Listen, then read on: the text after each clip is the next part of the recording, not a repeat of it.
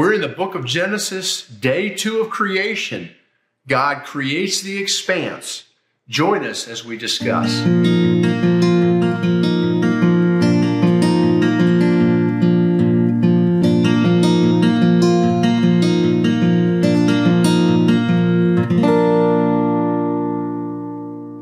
Welcome to part 2 of our Genesis devotion series, a part of Plain Spoken Grace. And I want to speak to men about the fact that in this world today, people are trying to destroy the first 11 chapters of Genesis. And as Christian men, it's time for us to step up and speak up and defend boldly the Word of God.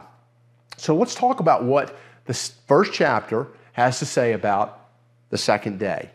Picking up with verse number 6, it reads as, "And God said," and here we go again, God spoke this into existence, "Let there be a firmament in the midst of the waters."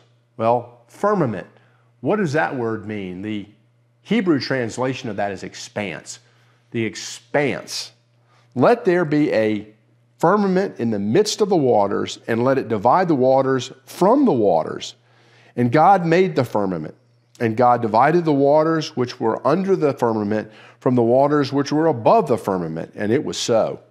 And God called the firmament heaven," not the heavens, heaven.